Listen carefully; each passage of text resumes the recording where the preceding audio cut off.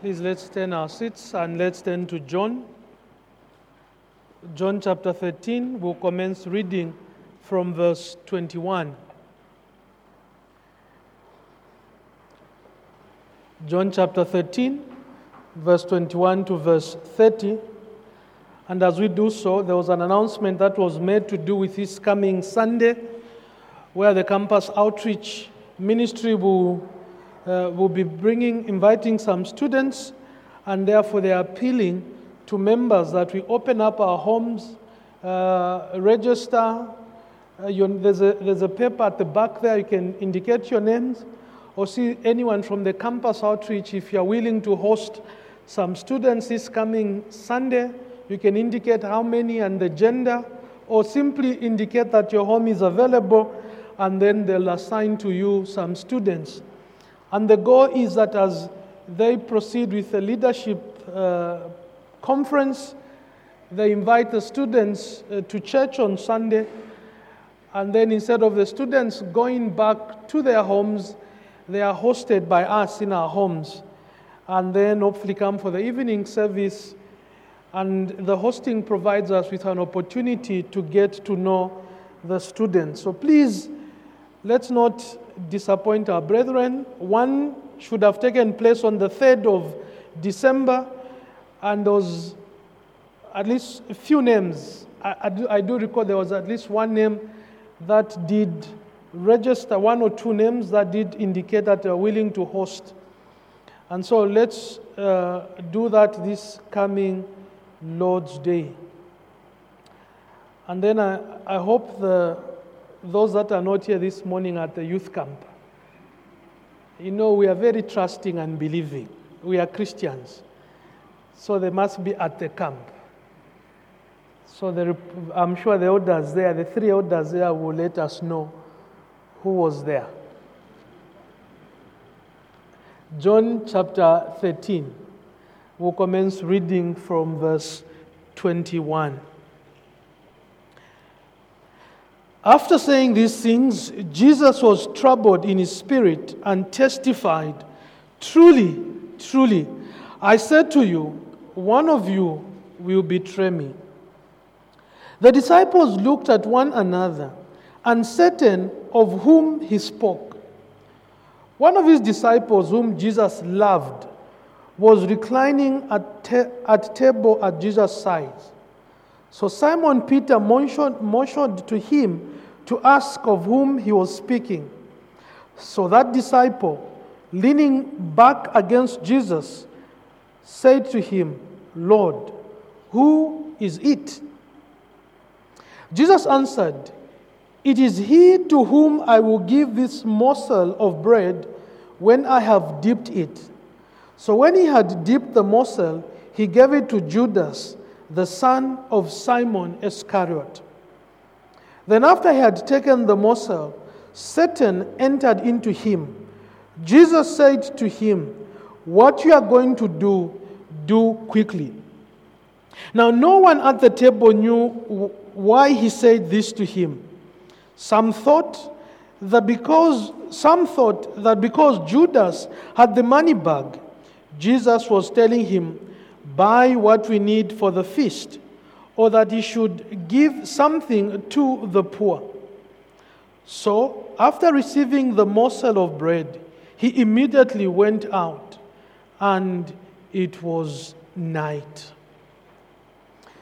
We are back in our study of the Gospel of John, and as we go through the study of this Gospel, our goal is to see the portrait that John gives us of the Lord Jesus Christ.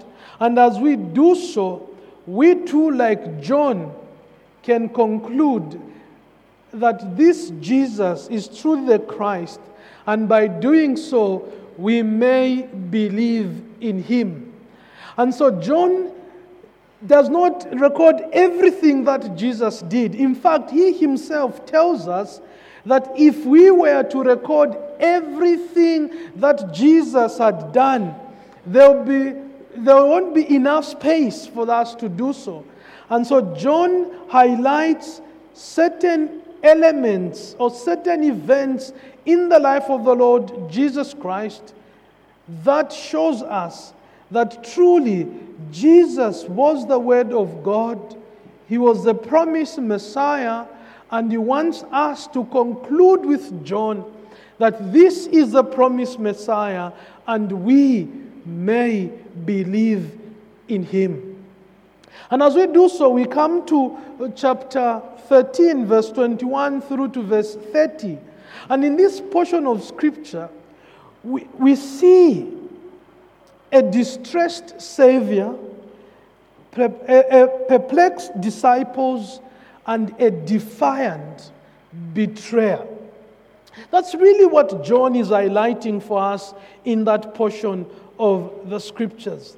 And as we do so, we need to, at least for a moment, try and limit our minds and imagine what was going through the minds of those who were present at table that evening.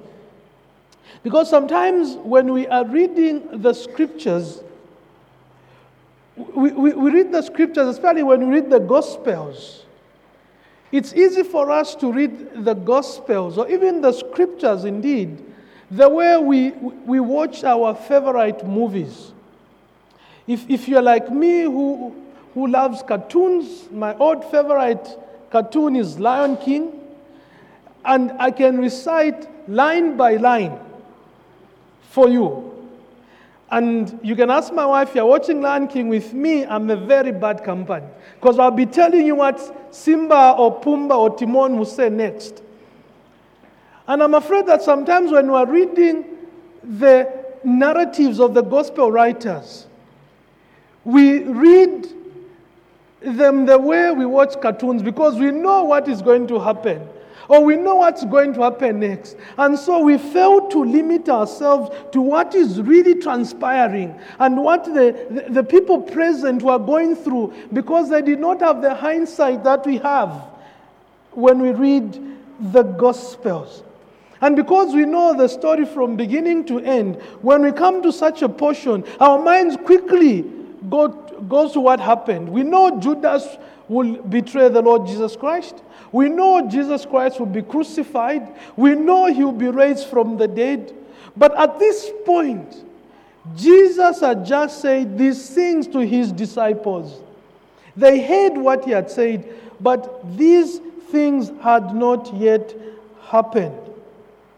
And so we want to try and go through that moment and see what John records for us and get what they felt and apply that to ourselves today. The Lord Jesus Christ has just announced in chapter 13 verse 1 that his hour had come. And now he has announced that one of them will betray him. And as he dipped the morsel of bread into the dish and gave it to Judas, who took it, no one thought that Judas would betray the Lord Jesus Christ. No one seems to grasp what Jesus had just done or indicated in their presence. No one ever thought that one of them would betray this man who they had followed for 3 or so years, being with him, witnessing the miracles that he was doing. And the certainty with which the Lord Jesus Christ announces the news was so disturbing to the disciples that they began to inquire one from another, who could have done this? So who was going to do that? And John wants us to see, as he runs with the theme of light and darkness in his gospel, we see those two themes emerging from John's portrait of the events that day. The light of Jesus' glory and the awful darkness of human sin. Judas had just rejected the light that is Christ Jesus. And so as we open up those verses, we need to limit ourselves to what John is recording in order to appreciate what John is saying for us here. And the first thing we see there is that John brings to us a distressed Savior. A distressed Savior. And now we'll pick it from verse 18 to 21. Jesus had just washed the disciples' feet, and in verse 18 he says this, I am not speaking of all of you. I know whom I have chosen, but the scriptures will be fulfilled. He who ate my bread has lifted his heel against me. I am telling you this now before it takes place, that when it does take place, you may believe that I am he. Truly, truly, I said to you, whoever receives the one I send receives me, and whoever receives me receives the one who sent me. After saying these things, Jesus was troubled in his spirit, and he testified, truly, truly, I said to you, one of you will betray me. And we see that Jesus, in the most solemn and authoritative way possible, tells the 12 that one of them will betray him. And the Lord Jesus Christ's distress is highlighted in his prophetic lament as he laments prophetically. John shows us that Jesus was able to tell the future. And as he does so, he wants the disciples to remember what he's telling them when these events begin to occur. You see that in John chapter 13 verse 10, the Lord Jesus Christ had said, when you are all clean. And then he added, but not every one of you. And now he continues in verse 18 all the way to verse 21. And as he says this, he was trying to highlight that though I have cleansed you, not all of you are clean. One of you is not clean. One of you is not one of me. One of you has not come to that moment when he sees me as the Savior of the world. And so Jesus says, before it takes place, so that when it does, they will remember his words. And Jesus knew just how much the betrayal of Judas would shake the faith of the other disciples. And perhaps the disciples might have thought, or were going to think, that Judas outsmarted the Lord Jesus Christ. Remember, he chose the 12, and he repeats that I chose you, yet one of you. And when it happened, when it takes place, Jesus wanted the disciples not to think that he was deceived or outsmarted. He didn't know what Judas was doing, and he was caught by surprise. And John records for us that he did this so that before it takes place and when it takes place, they may believe that is he who said he was. They needed to know, remember, and be assured that the outworking plans of God cannot be thwarted or disturbed by human actions. Before it happened, the Lord Jesus Christ mentioned it to his disciples. And he specifically quotes Psalm 41 and verse 9. In Psalm 41 and verse 9, it reads, "Even my close friend, in whom I trusted, who ate my bread, has lifted his heel against me." That's what Psalm 41 verse 9 says. The psalm was attributed to David, in which David calls upon God for deliverance from a great personal betrayal. Now, most commentators would say that the most likely setting of Psalm 41 is the rebellion of Absalom, the son to David. And when Absalom rebelled against David, David the king was so surprised by this rebellion, he was driven out of Jerusalem in the most desperate circumstances. And the Lord Jesus Christ is now showing his disciples and us that yes, even though that psalm is attributed to David, this psalm was prophetic, pointing to what was going to happen to the Messiah, the Lord Jesus Christ. And as he does so, John records for us in verse 21 that Jesus was troubled in the Spirit. And in the Gospel of John, this is the third time John records that Jesus was troubled in the Spirit.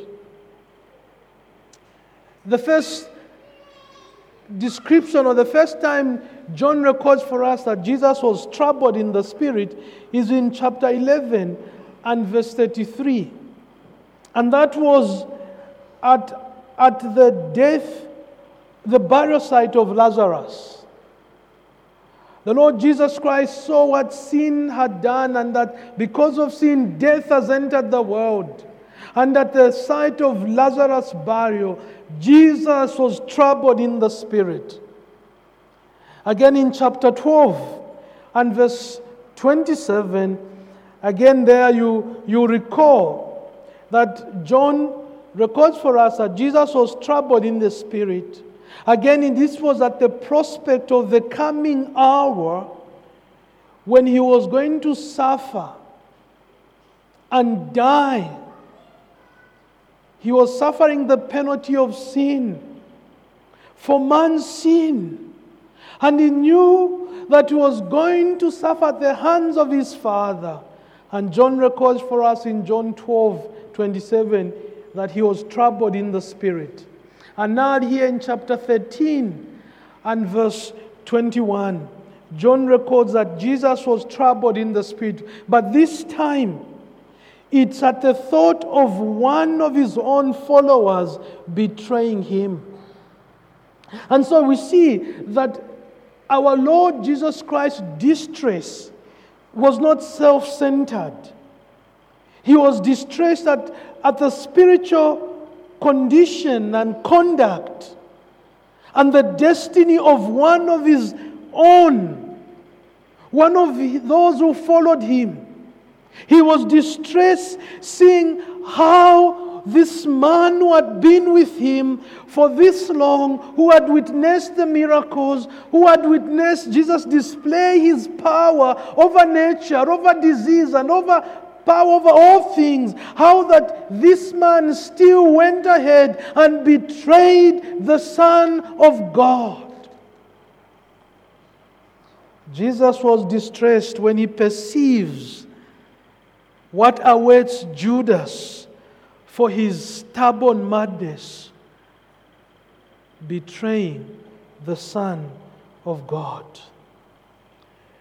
Judas had received a position of honor and privilege, but he still sunk to the lowest depths that a person can possibly sink to and betrayed the Savior of the world. And this is despite the abundance of light, love, and grace that the Lord Jesus Christ had exposed Judas to. He had hardened himself until there was no chance to recover. He had hardened himself. And the Lord Jesus Christ is distressed. He's troubled in the spirit. He knows what will happen. He knows what awaits Judas. And he knows that after this, there is no point of return for this man. He was troubled at the consequences that will follow the actions of Judas. But we must not forget that the Lord Jesus Christ has spent time with the 12. He was a human being. He was man like all of us. One who needed friends. One who enjoyed the company of his friends. One who entrusted himself to others.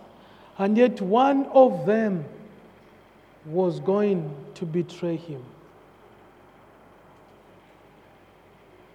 There are few bitter pills to rival that of a betrayal of a close friend.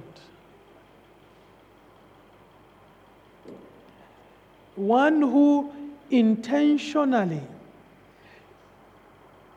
uses a relationship of truth, trust, intimacy, closeness, or companionship, and falsely and maliciously betrays a friend.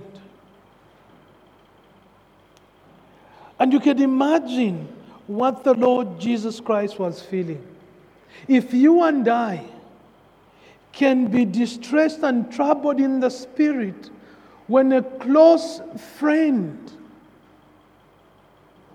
uses that relationship of trust and betrays you,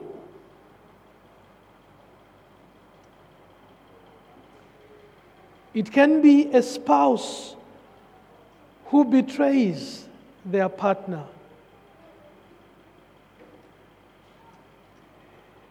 It can be a child who mocks the parental love and concern. Or a parent who abuses his parental authority over his children. These are among the most bitter shocks, precisely because of the relationship of trust that is violated when one betrays the other in a relationship of trust and closeness. And the danger for us as human beings is that when such happens, we easily turn into bitterness and malice. But this was not the case with the Lord Jesus Christ. And no doubt it's clear that our Lord suffered emotionally at the betrayal of Judas. But he did not become bitter or malicious. Even though the Lord Jesus Christ prophetically lamented, "He who ate my bread has lifted his heel against me." John tells us that Jesus was troubled in the spirit. But even in this moment, he still wanted to show love and grace to Judas Iscariot. He still wanted Judas to think what he was going to do and come to his senses.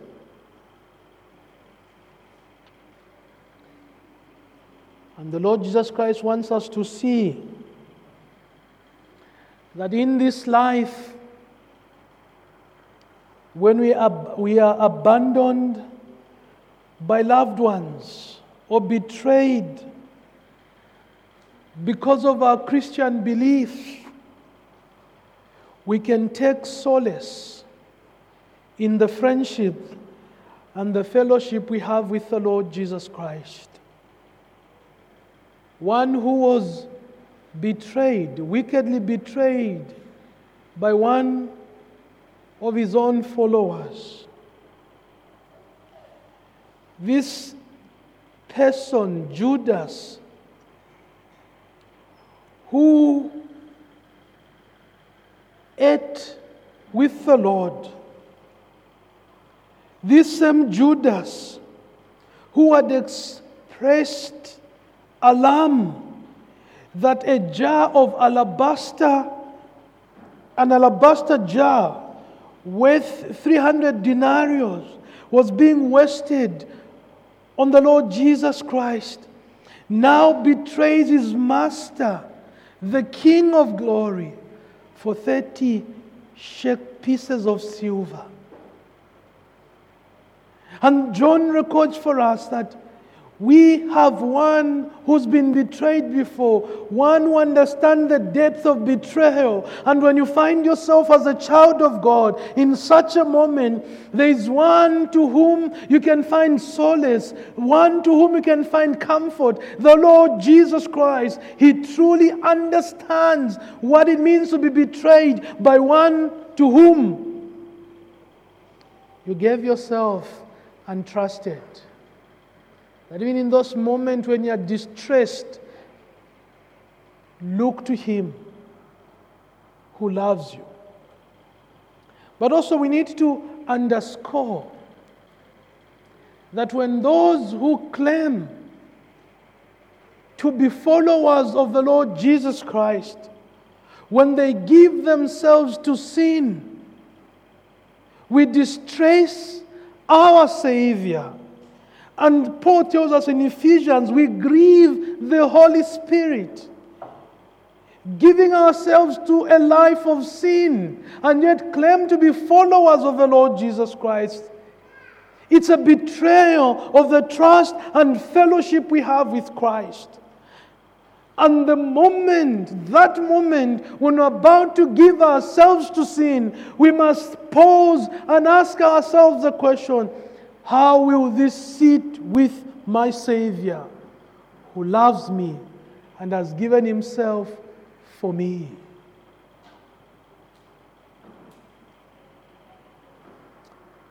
But the second thing we see, it's the perplexed disciples.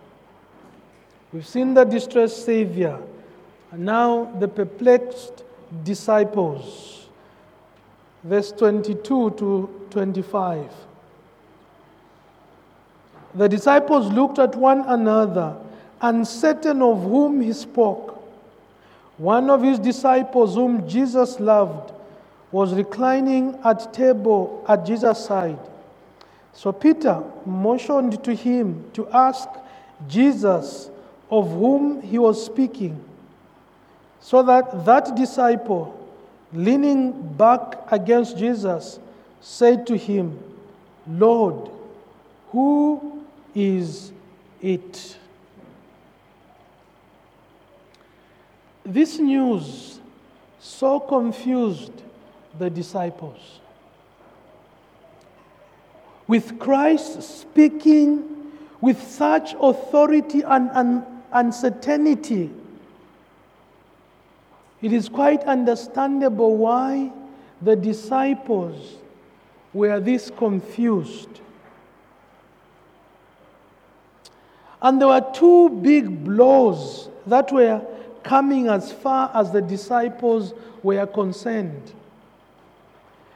The first was that one of them would betray the Lord, thus potentially bringing discredit upon all of them. But secondly, it was that the second blow was that Jesus was about to be killed. That even the 11 disciples who knew that they had no plans to betray Jesus Christ were so confused and began to doubt themselves. And they were asking, when you read in Matthew and chapter 26, they began to ask one another, Lord, is it I? Out of 11 out of the 12, the 11 knew they had no plans to betray the Son of God. But even then, Christ's words were more certain that they thought to themselves, could it be me? Could it be that my actions are indicating to the Savior that I will betray him? And it was with this troubled spirit that Jesus announced the betrayal of one of them. And the effect of this announcement puzzled the disciples. Now we must not forget that the fellowship of the disciples centered on mutual relationship with Jesus Christ.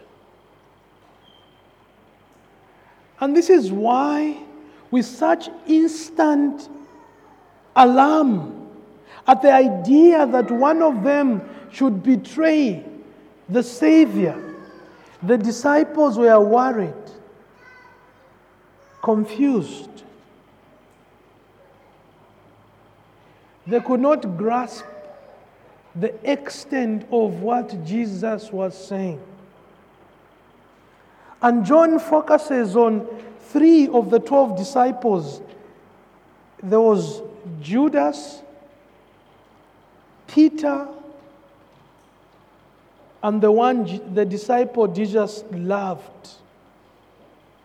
But when you read in Matthew 26, verse 21 to 25, in fact to verse 24, Matthew informs us that the 11 disciples responded in one way, while Judas responded differently.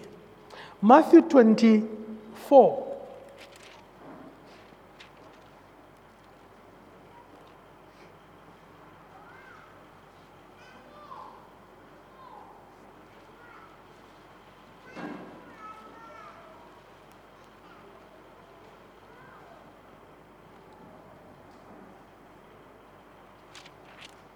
Did I say Matthew 24? It's Matthew 26. Matthew chapter 26. Let's pick it up from verse 21, although it begins from verse 17 all the way to verse 25, but verse 21 of Matthew 26. And as they were eating, he said, "Truly, I said to you, one of you will betray me." And they were very sorrowful and began to say to him one after another, "Is it I, Lord?" He answered, "He who has dipped his hand in the dish with me will betray me. The Son of Man goes as it is written of him. But woe to him, woe to that man by whom the Son of Man is betrayed.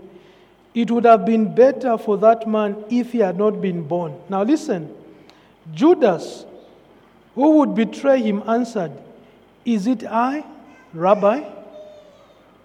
He said to him, "You have said so." Now notice, the rest were saying, "Is it I, Lord? Is it I, Master?" And then Judas says, "Is it I, Teacher?" And as Matthew records for us, as far as Judas was concerned, the Lord Jesus Christ was simply a teacher. He had not gone past beyond that to see Christ not only as a teacher, but as the Lord and Savior of his life. And as you read, and John records for us, as Peter motioned to the disciple whom Jesus loved to inquire who could it be, we see from Matthew that while everyone else responded in a certain way, Judas responded in another way. And the Lord Jesus Christ said to him, "It is as you have said."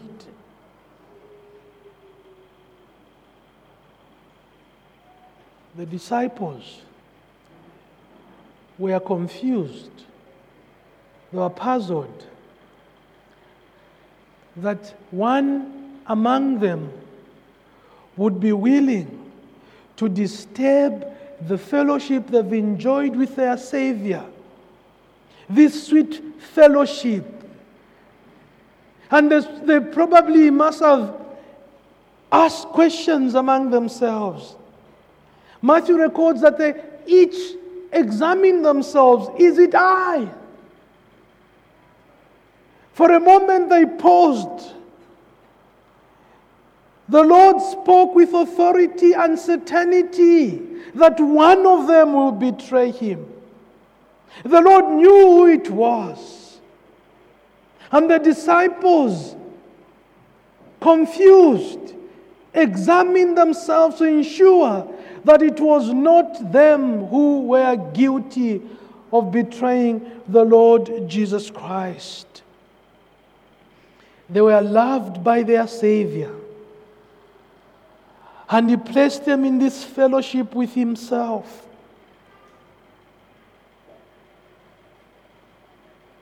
And they were puzzled, perplexed, confused. You see, the center of any Christian fellowship is the relationship of individuals to the Lord Jesus Christ. The fulcrum of Christianity or Christian fellowship is the relationship of each individual to the Lord Jesus Christ. What binds any Christian fellowship is a shared commitment to the Lord Jesus Christ. The teachings of Christ, the mission of Christ, the love of Christ. And we must all examine ourselves to ensure that this is true of each one of us. We must pause and examine our hearts. Do I still enjoy this fellowship with Christ? And if I still have this fellowship with Christ, do I enjoy fellowship with His people? And those who disturb the fellowship of God's people have no place in this fellowship which is based and centered on the Lord Jesus Christ. And this is what puzzled the disciples, that anyone would break or be willing to break this fellowship that they enjoyed.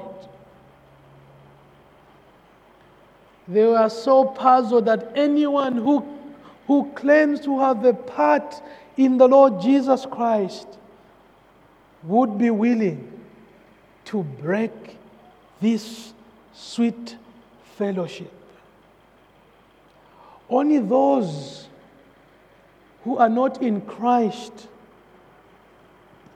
will be willing to go out of their way and do everything within their powers to disturb the fellowship of God's people. Those who belong to Christ will see to it, as far as it depends on them, to maintain the bonds of Christian fellowship.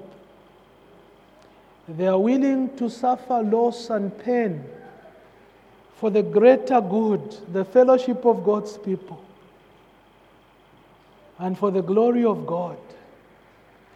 They are not willing to be responsible for breaking the fellowship of God's people. And this news confused the disciples, and they examined themselves. And in the third place, we see a defiant betrayer. A defiant betrayer. Verse 26 to 30 of John chapter 13. Jesus answered, "It is he to whom I will give this morsel of bread when I have dipped it." So when he had dipped the morsel, he gave it to Judas, the son of Simon Iscariot. Then after he had taken the morsel, Satan entered into him. Jesus said to him, "What you are going to do, do it quickly." Now, no one at the table knew why he said this to him. Some thought that because Judas had the money bag, Jesus was telling him, "Buy what we need for the feast," or that he should give something to the poor. So, after receiving the morsel of bread, he immediately went out, and it was night. At this point, Jesus had not even yet publicly exposed Judas. And he did not even do it at any other time, but the disciples saw that it was Judas whom the Lord Jesus Christ was referring to. And even Judas, as Matthew records for us in Matthew 26, to even ask the Lord Jesus Christ, "Rabbi, is it I?" It was hypocritical deceit. That here was a man who was intended to break the fellowship of God's people, the disciples, however brief. He still went on to ask the Lord Jesus Christ, "Is it I?"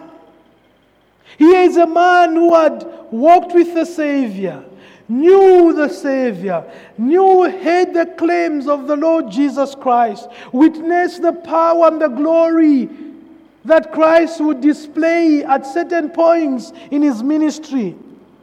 Here is a man to whom, when the Lord Jesus Christ called the first disciples, he would say to Philip and Nathanael, "I saw you."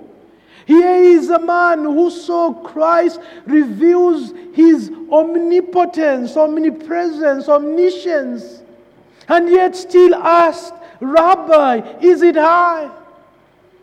Here is a man who thought perhaps the Lord Jesus Christ is playing a game of chance.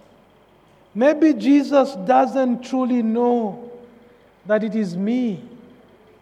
And he asked, "Is it I, Rabbi?" And in John's account, John records that Jesus unmasks Judas in his answer. He says, "It is to him I will give this morsel of bread when I have dipped it." And so when he had dipped the morsel, he gave it to Judas, the son of Simon Iscariot. That's John 13 and verse 26.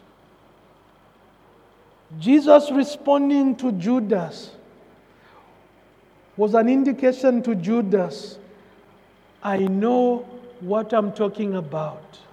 I know what is in your heart. I know what you are about to do."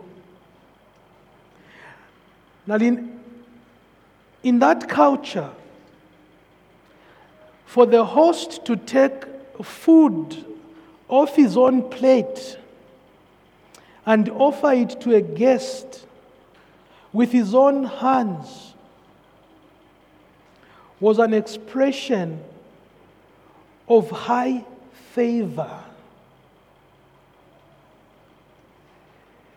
Jesus was offering his personal blessing to Judas. He was offering his grace and mercy to Judas. Judas knew what that meant, and he should have paused at this moment to think. But he still went ahead. It was an expression of high favor. When you read Ruth chapter 2 and verse 14, you recall when Boaz says to Ruth, "Come here and eat some of my bread and dip your morsel in the wine." It was an expression of high favor. You found favor with the guest, rather the host, and he extends his favor and blessings to you. But we see this great tragedy is that while Judas took the morsel of bread from the hands of the Lord Jesus Christ, he continued to close his heart even to this last offer of mercy and grace. He closed his heart. And John records for us in verse 27, "Then after I had taken the morsel, Satan entered into him. And Jesus said to him, 'What you are going to do, do quickly.'" And we see that as the Lord Jesus Christ says these words to Judas, it's after everything that needed to be done to help Judas come to his senses had been done. He still was on the path to destruction. He hardened his heart and he did not respond to the offer of mercy extended to him by the Lord Jesus Christ.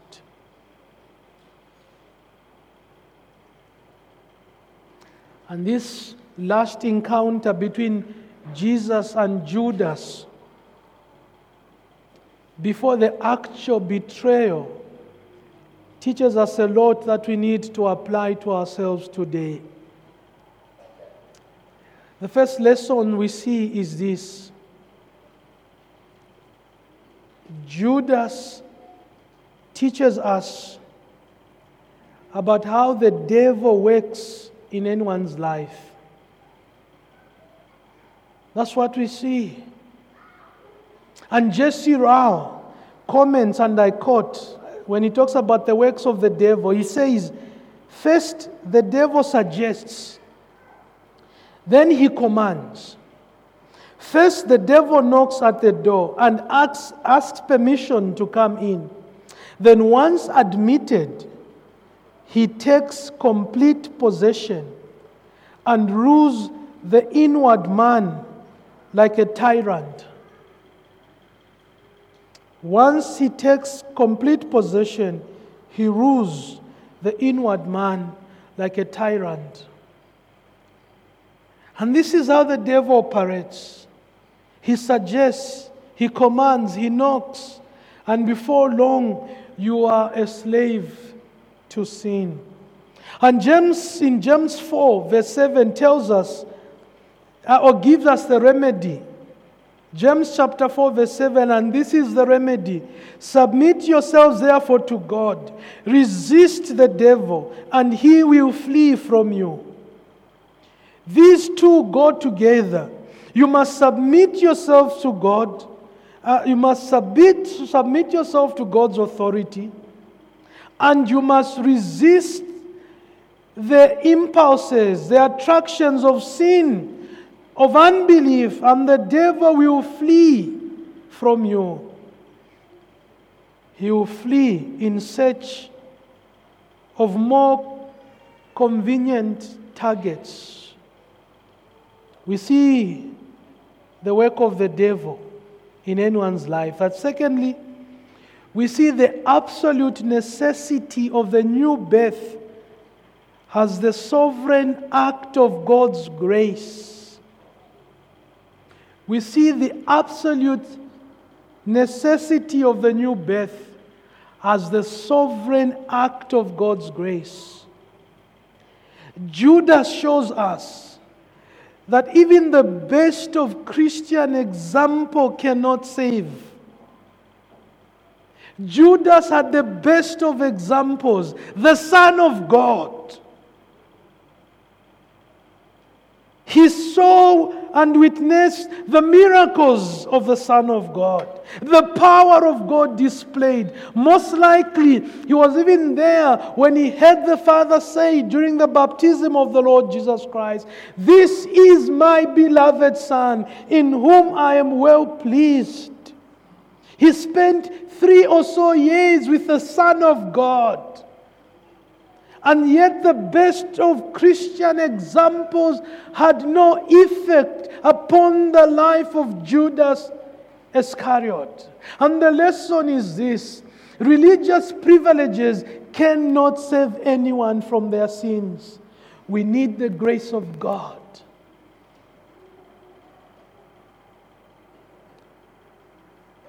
Even the most powerful teaching of the gospel cannot save anyone. Jesus had sermons from the lips of the Son of God. Only God, by His sovereign grace, can open the heart of one who is held captive in sin. And therefore, we must preach the gospel. We must not try to manipulate or manufacture conversion by worldly means.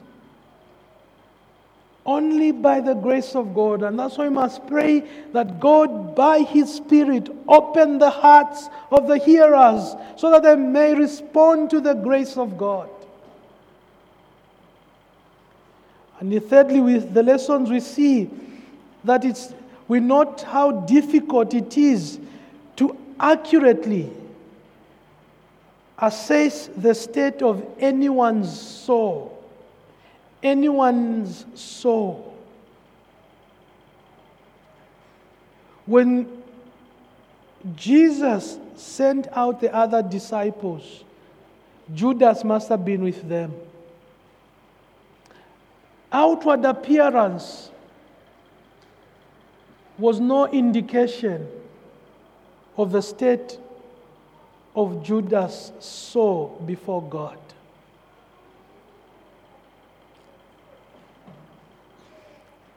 Even when Jesus said these words, the other disciples could not get what he was saying. They thought because he was their treasurer, he needed to buy certain things.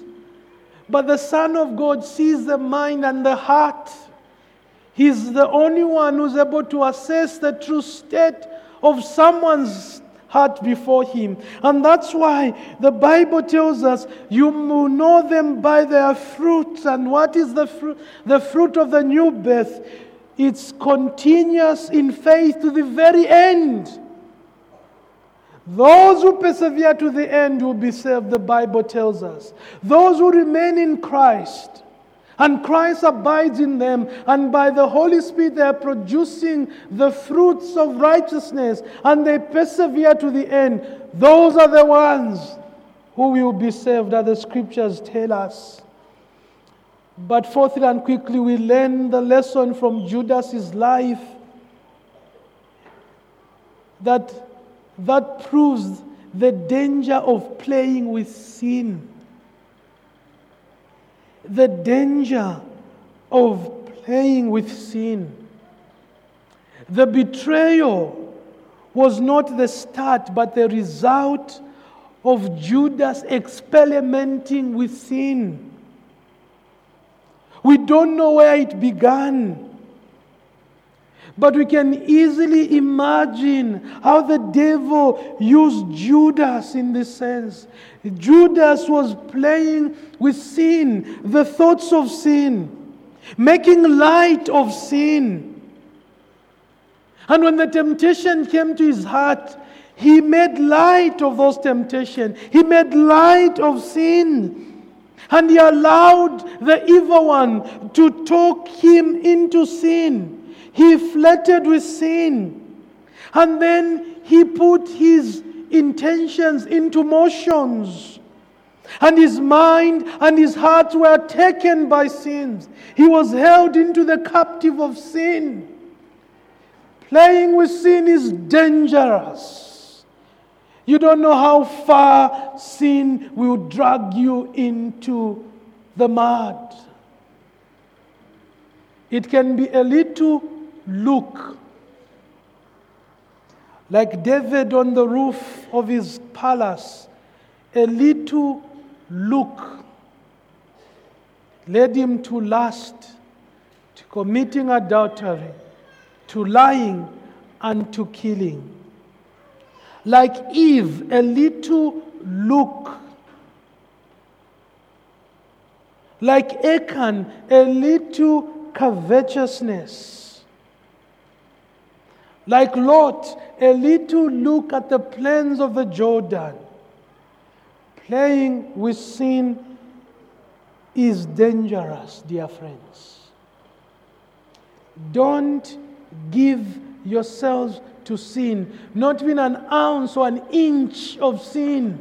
You don't know how far sin will drag you into the mud. And this is what we see from Judas' life. But in also we see the graciousness of our Lord Jesus Christ, that even to this very last minute, the Lord Jesus Christ was patient, was merciful and gracious to Judas. He extended His grace and mercy to him. He was patient, trying to resonate and show Judas so that he comes to his senses and see the need of Christ in his life. And this is what we see. This is true this morning. The Lord Jesus Christ is patient. He extends His grace and mercy to you. Don't harden your heart. Respond to His grace. Come to Him today. Believe in Him for the forgiveness of your sins. You don't know how close you are to that point of no return. Like Judas, this might be your last call to come to grace today. And John concludes for us that portion in verse 30 where he says, "So after receiving the morsel of bread, he immediately went out, and it was night." And the implication of this final statement of John is that Judas had reached a point of no return. And he cast himself into eternal darkness because he had rejected the offer of grace from the Saviour of the world. Jesus, as we are told in John 1 verse 4, that in Him was life, and the life was the light of men. And Judas rejected this offer, and he chose to cast himself into darkness. And that was it. No opportunity for him to believe. You have an opportunity today to call on Jesus.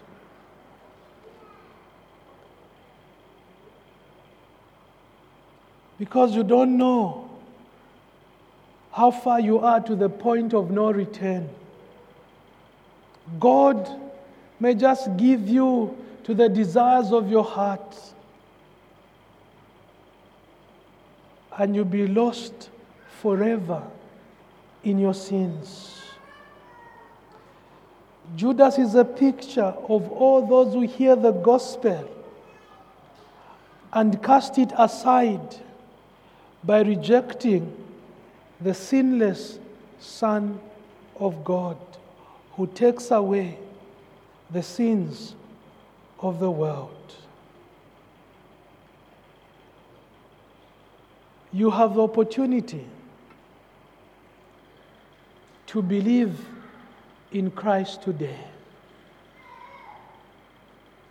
Don't harden your heart.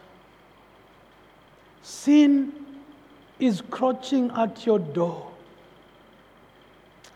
Don't allow sin to ruin you and take full control of you like Judas, and to be cast into the night of eternal condemnation. Come to Christ today,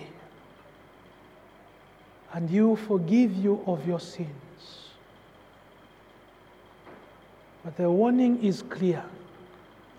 Don't play with sin. Don't harden your heart. Come to Christ today. Amen.